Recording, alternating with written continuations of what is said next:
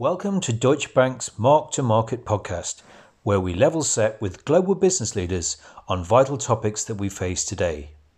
And now over to your host, Mark Fedorcik, co-head of the investment bank, in conversation with Kathy Michaels, Chief Financial Officer, ExxonMobil. Most people think of Exxon as an oil and gas company.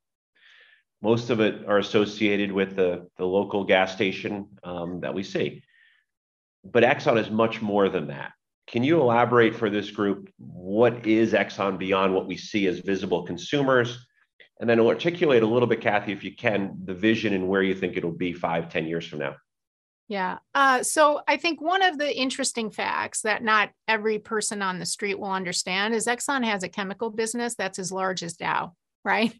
And it tends to get hidden underneath what the brand would suggest in terms of what the business is, to the common consumer.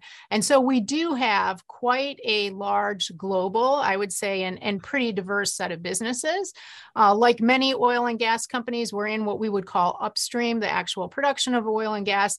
And we actually have the largest, what we would call downstream or refinery circuit of all of the major oil and gas companies. But again, we also have the largest chemical company, which is of size very similar to Dow.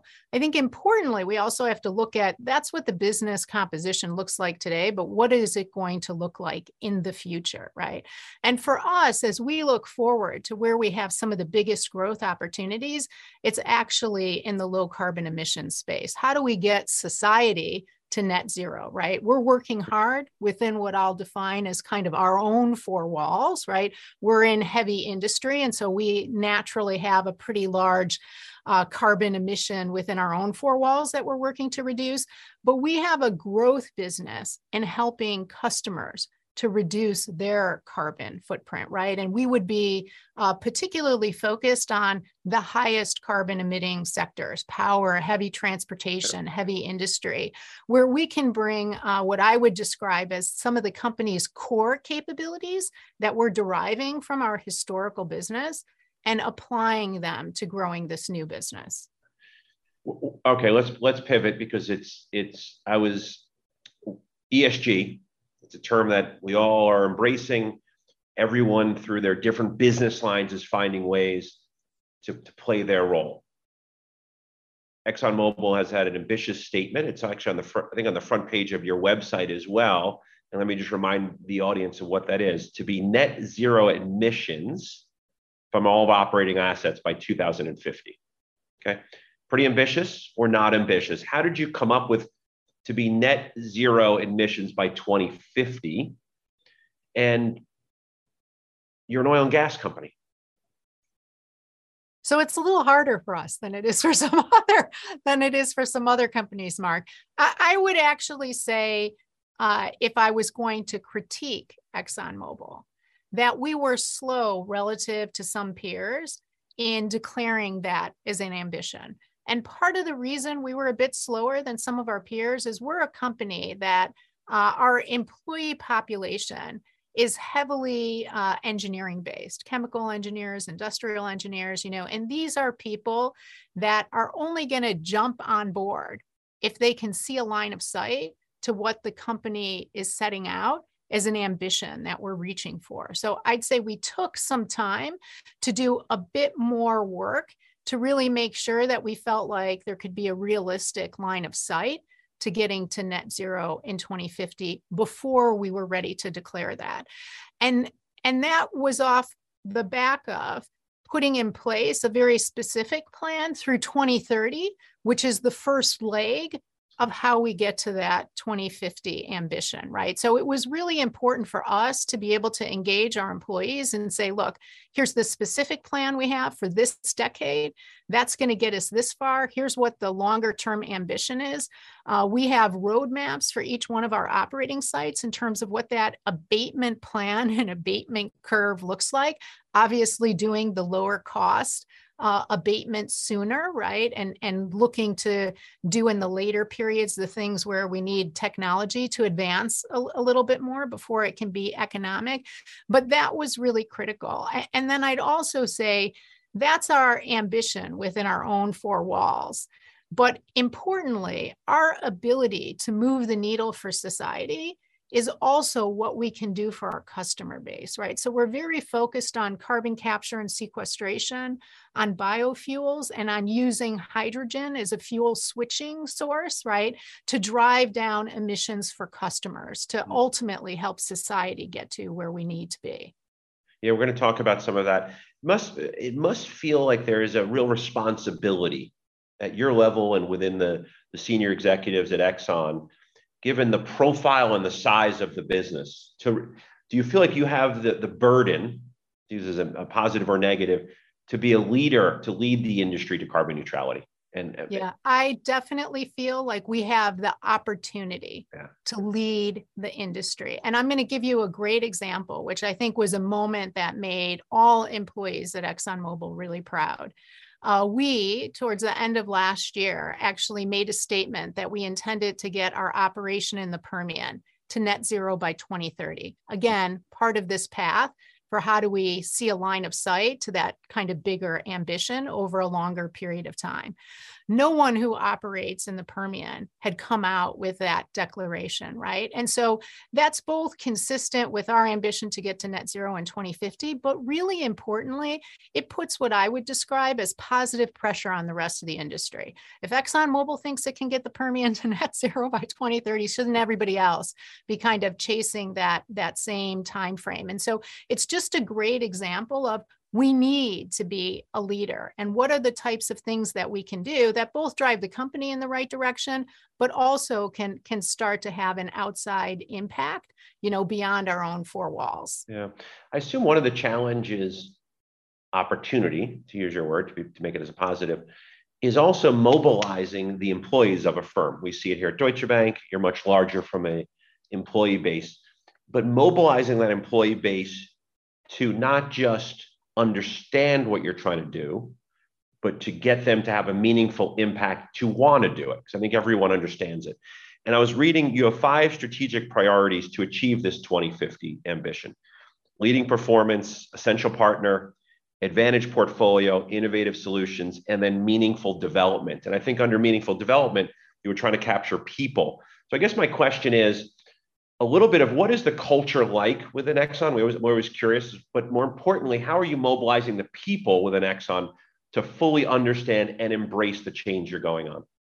Yeah. And so I would describe the culture at ExxonMobil is people who very much are value and principle based, right? Highly, highly ethical. And you can imagine, given the number of countries and the types of countries that we operate in across the world, that, we are helping to steward countries' natural resources, right? And how they're trying to capitalize on the natural resources that we have.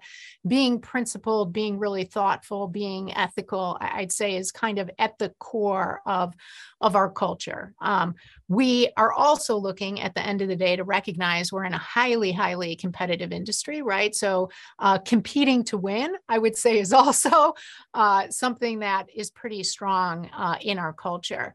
I think it's really important as we look at how do we energize employees, right? How is it that we inspire them, where the company is going and how they can be a part of that and how they can help to positively affect that?